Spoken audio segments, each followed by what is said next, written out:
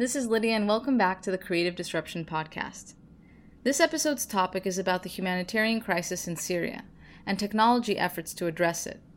According to the United Nations, there are over 4 million refugees who have been displaced either internally or externally in host countries in the region, such as Turkey, Lebanon, Jordan, Iraq, and Egypt, as well as others outside the region.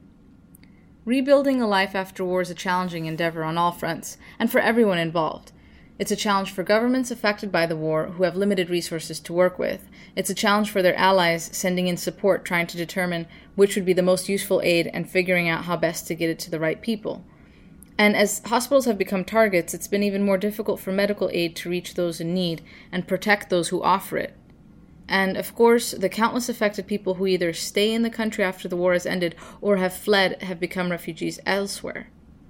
In such circumstances, addressing basic needs such as providing food, shelter, and clothing has become a daunting task. This is a continued need that the government and external countries can provide for a temporary period of time to help individuals affected by the conflict, whether displaced or not, to pick up the pieces and rebuild their lives. Many initiatives have sprung up to try and address this problem.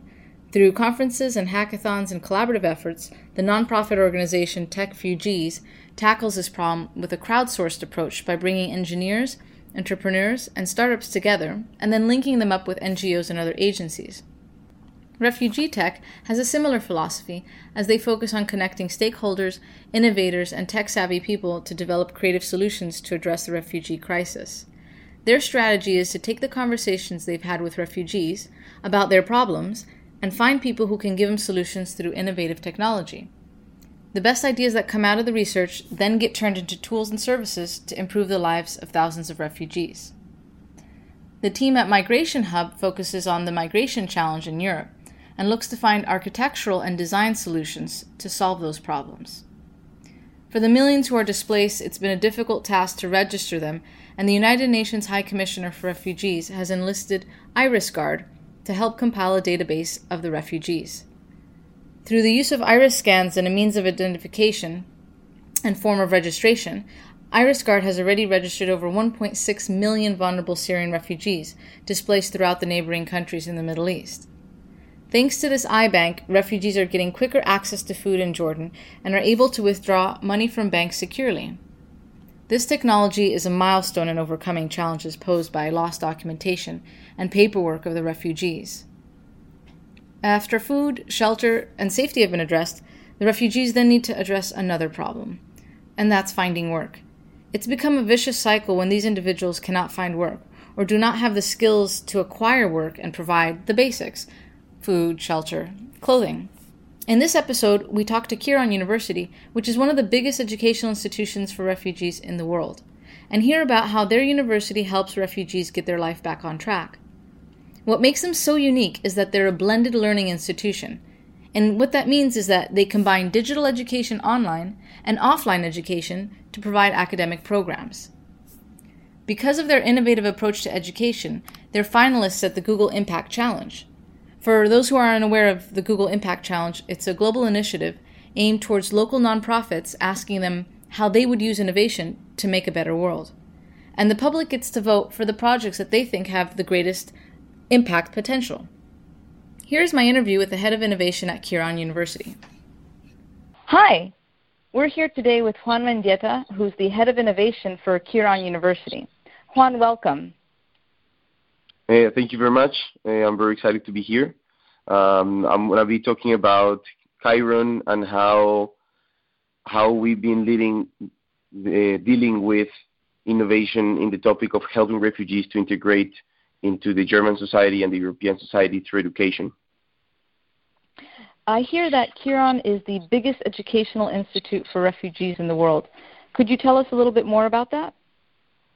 Well, we probably are not the biggest, but at least I think we are on our way, because our use of innovation and technology is giving us the capacity in a very, very short time to grow very fast. So if you could compare a little bit what we do with a tech startup, our rates of growth are very, very high. We only started 1.5 years ago, even though at this moment we... What? You've grown so fast. Yeah. So we started a year and a half ago, and in that time, until today, we have a base of more than 350 volunteers supporting the project, and already more than 30 full-time employees working on making this a reality, from software developers to designers to marketeers and business developers in the team. And how do you fund yourselves? I hear this university is also a crowd-funded university. That's a very unique way to get financing for a university. Could you tell us more? Yeah, so obviously the idea is not to be all our life crowd-funded, but it was a very good way to get started. So at the beginning, we launched our first crowdfunding campaign, and this crowdfunding campaign raised 500,000 euros in only donations in Germany, becoming the most successful social crowdfunding campaign in Europe. And that initial money was enough to push the company to attract foundations, to attract partner institutions that wanted to support us, like the BMW Foundation or Google.org, trying to push this project. And then after we finish our crowdfunding campaign anyway, we open a Better Place campaign, which is not a crowdfunding campaign on its own because it's not close to a specific time, but in general, it's just an open system for donations.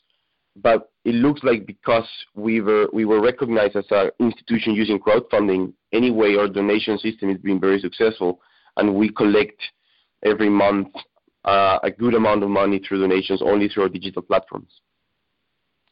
That's fascinating. And will you be getting more money if you win the Google Impact Challenge? You're finalists for that. Could you please tell us more? Yeah, so actually, I mean, we're right now, we're in the finals of Google Impact Challenge. When we got to the final, already we got awarded 250,000 euros. And if we win the finals, we'll get another 500,000. So as part of our strategy, we try to combine the crowdfunding also with being very good at applying to different competitions and different European funding.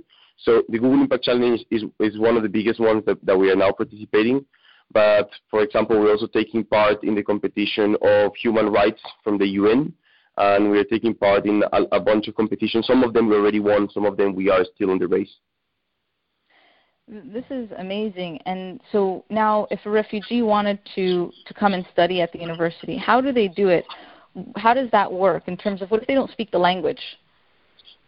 Yeah, so our programs are, at the moment, a combination of online curriculum with a physical curriculum.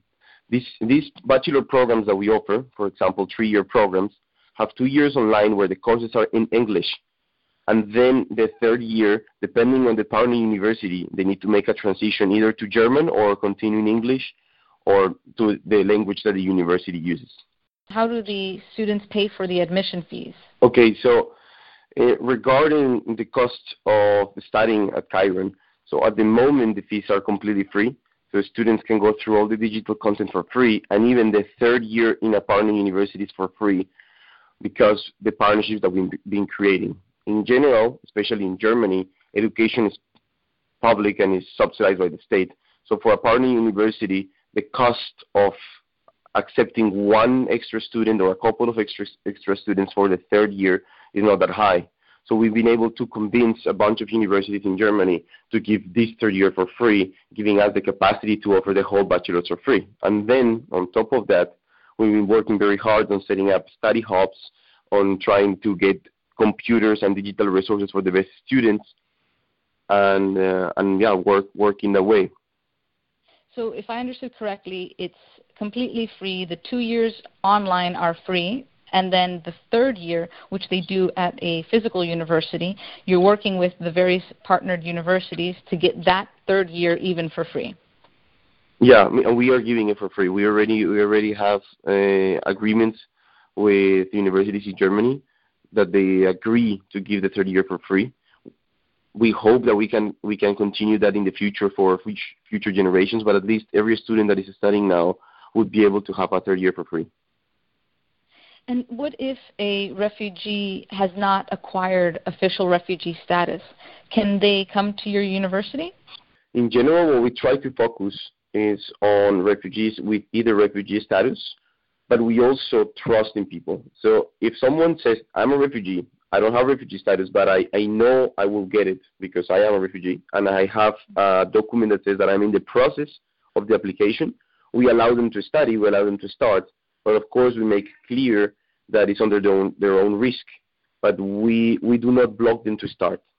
That's amazing. And so looking forward, what are your future plans now? Well, so obviously there are two main things that we're doing. The first one is, of course, trying to grow at an international level. We want to become a European solution for integration of refugees through higher education in Europe. Right now, we're also opening offices in Istanbul and Jordan, since there is a high demand for our programs like ours there. We have our office in Brussels, in Amsterdam, and in Paris. Mm-hmm. And then outside of trying to grow a program, we're also trying to get a lot of different new business models and business and proposals inside our educational program. So just to give you an example, here in Brussels, we are pushing forward to a program that is, instead of a 3-year bachelor program, a 1-year program in software development. Because we realize that not all refugees want to have a 3-year program because it might be a little bit long for them and they really want to get into a job. So then we're starting to create we're trying to create this different set of programs. And for example, the one in software development is being very successful, and students apply a lot, and they really like it because they see the potential in the market to become software developer is really high, and the language barrier is really low. This is very amazing. I'm so glad we had a chance to talk. Thank you again for joining us on this podcast. And I wish you the best of luck, and I hope that you win that Google Impact Challenge. I hope so too. So also, if we can ask everyone listening to this to vote for us, Google Impact Challenge, the website is kiron.university. And you probably can find the link for voting to vote for us just on the first banner. Thank you so much, Juan. Thank you very much. So far, Kiron is offering 3-year undergraduate programs, but they aspire to offer more in the coming years and continue with their innovative blended learning approach. I hope you enjoyed this episode. I'll leave you with some follow-on food for thought questions. 1. Humanitarian aid has come in many forms. How can Kiron and Kiron-like organizations contribute to nation-state efforts in providing education? 2. Countless children are affected by war and have to stop their formal education. Should a Kiron School for Children be established, or something similar? What would be the challenges in creating something like this? 3. Regarding business innovation, what other types of businesses could be created around helping refugees get their life back on track? I hope these questions provide some useful food for thought. Thanks for listening. Bye for now.